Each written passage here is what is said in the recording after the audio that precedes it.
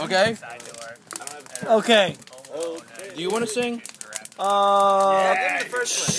I won't do the first one. I'll do the first. It's a cold fall night, and I'm sitting around a campfire with some friends. We're passing around a bottle of bourbon, we have a 5-gallon bucket for a drum, and printed booklets containing sea shanties. Because this is a shanty sing. All right, let's go. I wish I was a landsman aboard a man of war. Sam's gone away aboard a man of war. I wish I was a sailor aboard a man of war. Sam's gone away aboard a man of war. Pretty work, brave boys, pretty work, I say. Sam's gone away aboard a man of war. I wish I was a cookie aboard a man of war.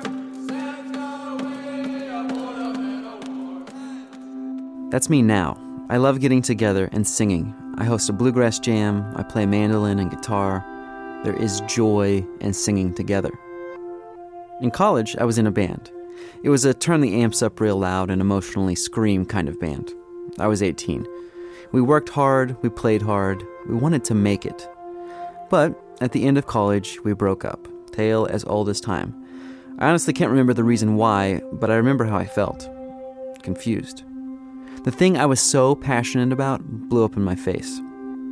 A couple years went by, and one of my old bandmates went on to be very successful in music, while I was in Nashville painting houses and eating ramen noodles out of thrift store Tupperware on my thrift store couch.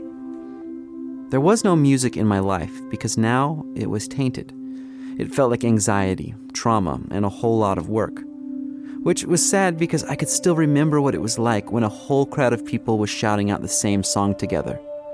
I missed that connection.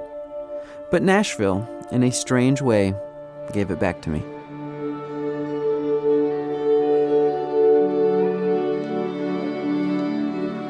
I'm Jacob Lewis, and from Nashville Public Radio, you're listening to Neighbors, a show about what connects us. This episode is a little different than what I normally do. It's about my musical recovery. I'm going to take you along a journey to some experiences that helped me overcome my own musical cynicism. Now, you've already heard the healing camaraderie of singing sea shanties, but we're going much, much further.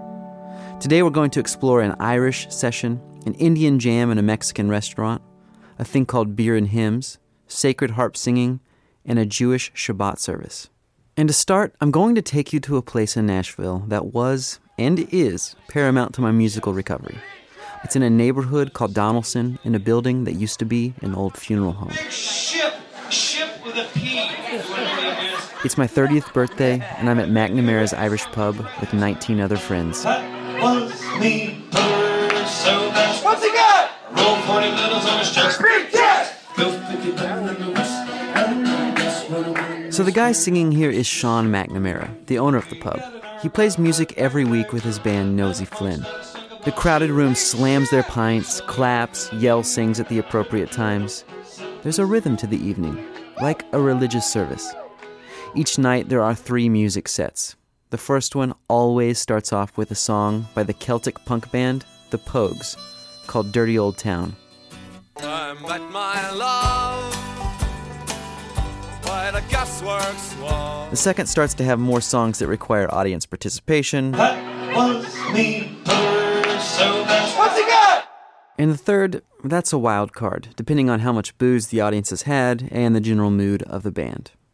In this Garden of Eden, I've had strangers buy me drinks. I've seen an entire long banquet table of Irish step dancers spontaneously get up and take over all available floor space. I recently went on a night where everyone was in kilts and blue face paint. The hostess informed me I had shown up on Braveheart night. This is a place where I don't just observe, I participate. And that idea is taken one step further once a month. On a Tuesday night, there is what is called an Irish session. It's like a jam where everyone plays very specific melodies. This one has some pretty amazing players. People show up with fiddles, mandolins, and whistles. Sean, the owner of the pub, gives the group one of those big bottles of Jameson. Not the little one, the really big one. He sets it down on a coffee table in a cleared-out corner of the restaurant, and people circle round. I sit down right in the middle of the session circle. Thanks to everybody for letting me crash your party. Hey. This is a delight. I'm excited to be sitting right here. We'll start off with some jigs, which are in 6/8 time. And after we're done with those, then we'll play the death metal.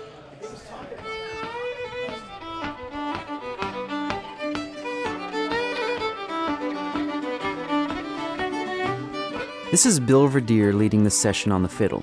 He hosts a Celtic music radio show on WXNA and has been playing Irish fiddle for a few decades. He says that there are 3 main Irish tune types: a jig, which you are hearing now in 6/8 time,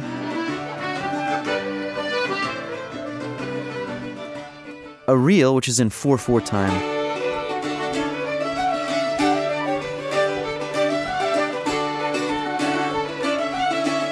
and a hornpipe, which is also in 4/4 but has a syncopated rhythm and emphasizes the first and third beat.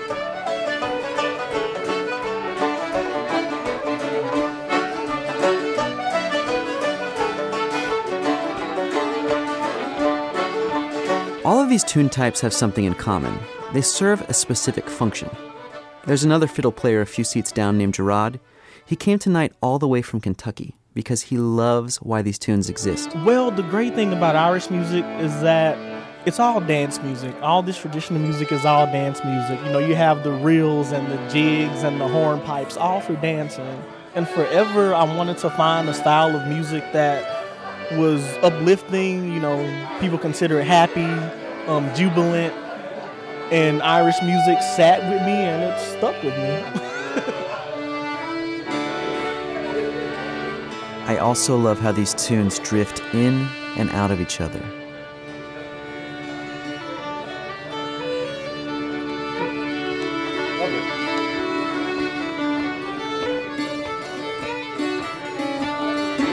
In such a traditional form of music, there seems to be no concern about being original, which is different than my experience in a band.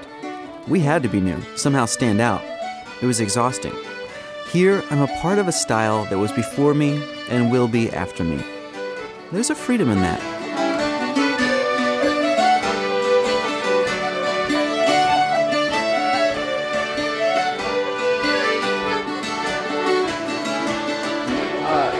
Could you hand me a little glass? If I'm here. You might as well get into the spirit there. As long as I'm working, you know. That's right. Only when you're working. Thank you. Another part of my musical background is wrapped up in religion. I grew up playing music in church. In high school, it was an emotional experience for me, and I felt the freedom to express myself through the music. But after high school, I started to feel disingenuous about the music I was making in church. Like it was a performance and not an authentic expression of my soul. Like I was working a crowd in the name of Jesus. This is my story. Now, I still have faith, go to church, but when I'm there, certain songs and certain actions just bring back that old, gross, disingenuous feeling. I honestly wish I was past it because I'm a pretty expressive guy, just ask my wife. So for now, instead, I look for places like the pub, where I feel free to clap, raise my hands, and just go for it. Which is a similar impulse that led Ellie Flyer to start a Shabbat sing. Shalom Aleichem, Malachei Hasharei, Malachei Elyon. This is a night of eating and singing together. Ellie started it with 2 of her friends. We wanted to go to one, so we made it happen. Yeah. We noticed that there was a trend that young people in their 20s and 30s, loved the kind of Jewish experience and music that they had at Jewish camp growing up, but didn't want the commitment of belonging to a synagogue. And so we wanted to create the space where people could come, enjoy each other's company, have a great meal, and sing. Shabbat is Hebrew for Sabbath. It's observed from Friday at sundown until Saturday sundown. We're at someone's house, and there's food and wine, which are both blessed with song.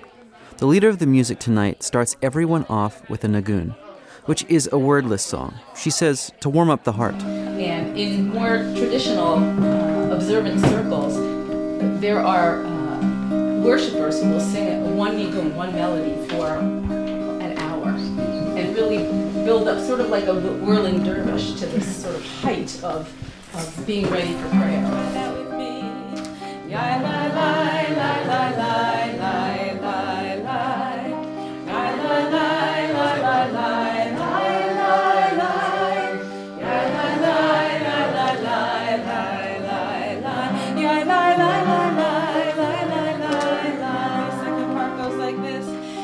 There's a basic set structure to the service, but can have a number of different songs. At one point during singing, everyone bows to the door to welcome in the Sabbath, which they refer to as a bride. These ritual forms give people space to rest after a long week, space to grieve, space for celebration, communal space. I remember a couple years ago I did a story about a family whose son died. They decided to prepare the body themselves in their own home. They built his casket, processed it to the graveyard, and dug his grave. I bring it up because often in American culture there is not a lot of room for a community to acknowledge extreme feelings of sorrow and joy. Communities with tradition provide well-worn grooves of the human experience to slide into. They provide an opportunity to learn how to celebrate, learn how to lament, and do so together, following those who have gone before us. Here's another one of the founders of the Shabbat Sing, Sarah Modis. Makes me feel part of the community. It makes me feel like everybody's coming together and singing as one voice. And I really enjoy hearing all the instruments that are part of it. People just bring their instruments and play. I've played my flute before. And so we just kind of do what feels right to us. And it just ends up sounding good every single time. So. Ready? Here we go. We are going. We are going.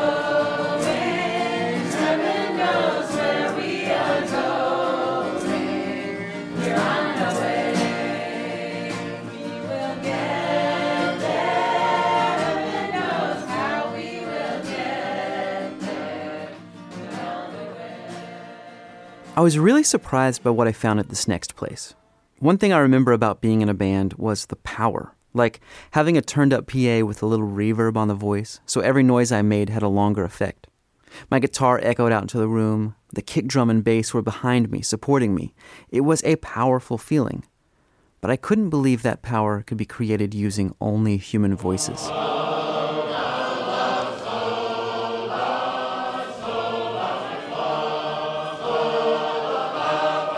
From the first note, it was a different kind of music. Struck a chord in my heart, and it just kept vibrating and getting louder and louder till I couldn't hear anything else. That's Susan Sharonis. She drove up to Nashville from Cloudland, Georgia to sing today because it's the Tennessee State Convention for Sacred Harp Singing. She's sitting around what is known as the Hollow Square, an empty section where one person directs the entire group, which is divided into 4 sections, all facing each other. You have the sopranos, or trebles as they call them, altos, tenors, and bass.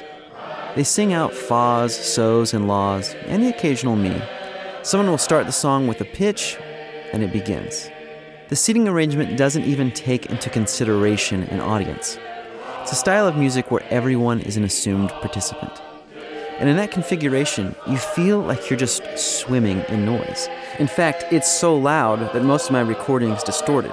So, to give you another example, here's the Alabama Sacred Harp Singers singing the song numbered 186.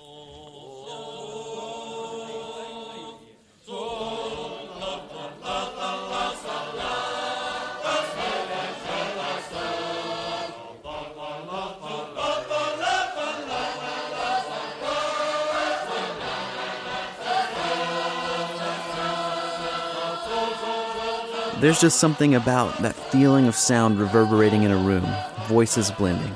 It's a feeling of connection and of support. Every other type of music just pales now in comparison. This is robust music that is written to be sung, and it's exhilarating to sing it, and soul-thrilling. And not only is the music wonderful and uplifting, but the friendships that you form around the Hollow Square are supreme. They are. It's wonderful to connect with people from all walks of life, all types of people. We bring nothing to the square that might divide us. So when we're around that square, we're not our political party or our church denomination. We're altos, tenors, trebles, and basses, and we're there to work together and to sing. Okay, so I'm on my way to this Indian music jam/show in my car, and it's just kind of funny that it's Sunday, it's about 4:30, and on the radio is Bill Vadier's show with Irish music, the guy that was at the Irish session. What are the chances? All right, let's go listen to some more music. This time, much different than this. Well, I have no idea. Let's see. We'll get to the next stop after the break. So it turns out I was very right. I have no idea what I'm in for. I'm in South Nashville in a Mexican restaurant called Las Fajitas, which is Spanish for the fajitas. So nothing says Indian music quite like a Mexican restaurant. Why here? So a couple of points actually. So we are kind of a multicultural band who started this off. So I'm an Indian. Our drummer Billy is a Puerto Rican Mexican, and the guitarist Kazan is an American. This is Adarsh Bhushan.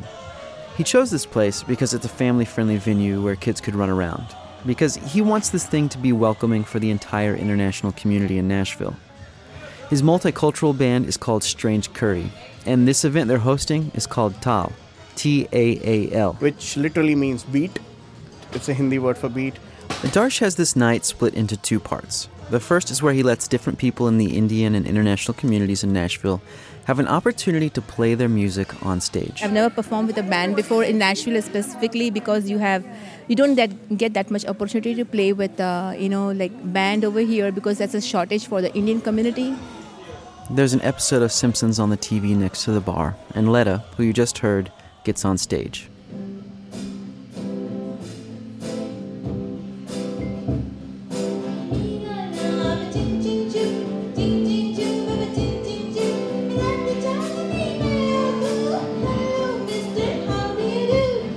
In a lot of ways, this feels just like any other open mic around town. Minus the Indian music. But what I think is unique about Taal is it subverts the clickiness of Nashville. I learned that it's hard for the international community to get in on the music scene, so Adarsh is creating a space for people to share their talent. He works with people like Letta to give performing a try and see what it's like. So that they can start off in a comfortable environment, and God forbid if somebody gets enough confidence and boost and they go on doing great stuff, I'm all onto it. Why just keep it between Indians, right? I mean, just let it be out, right? The next guy to get up is a guy named Paul. He's only been playing the guitar for 6 months. So, let me try.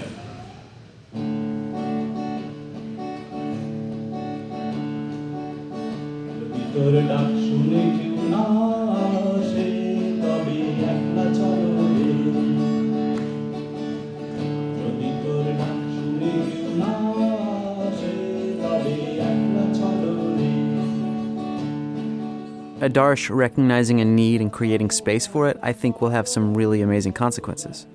And I love that he's giving people the opportunity to feel uncomfortable, to experience that awkward first encounter with the stage.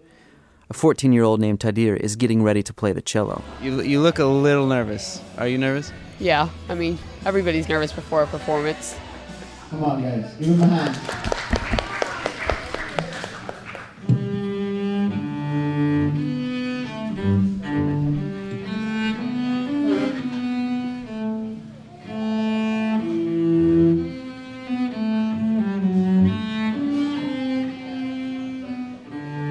There's a great essay that was written for NPR's This I Believe series back in 2008. It's by Brian Eno. He's a world-famous ambient musician who's produced artists like the Talking Heads, David Bowie, U2. In the essay, he says that he believes in singing together so much that he started his own weekly gathering in his apartment. He goes on to say, and I quote, "There are what I would call civilizational benefits. When you sing with a group of people, you learn how to subsume yourself into a group consciousness because a cappella singing is all about the immersion of the self into the community. That's one of the great feelings, to stop being me for a little while and to become us. That way lies empathy, the great social virtue." Okay, so we just have one last stop real quick. We're going to Mercy Lounge in Nashville. There are about 500 people there. It's a big venue in town, and there is a bagpipe being played.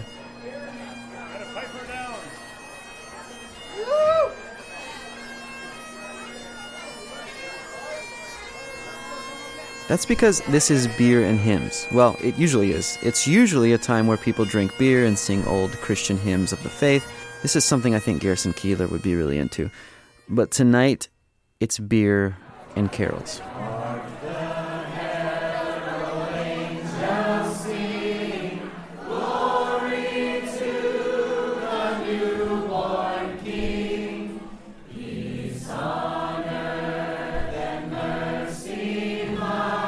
For me, I'm glad I could recover parts of what I love about making music together.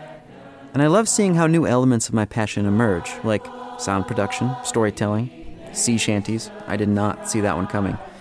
And it's great to know that I'm not the only one who loves to get together and just sing. Happy holidays, everyone.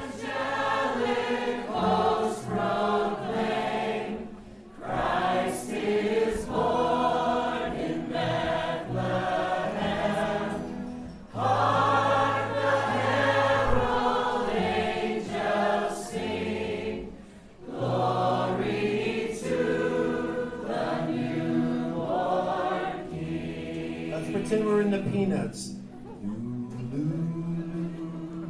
Neighbors is from Nashville Public Radio and produced by me, Jacob Lewis. This story was edited by Mac Linebaugh and Anita Bugg. Special thanks to Caleb Shiver for helping me report about the Sacred Harp Singers, Cooper Breeden for hosting the Shanty Sing, the Moduses for opening their home to me for the Shabbat service, Jeff Little, founder of Beer and Hymns, for sharing some of his recordings with me, and Adarsh for answering all the questions I had. Just a reminder that you can now get a really cool and really comfortable Neighbors t-shirt or a sturdy pint glass at neighborspodcast.com.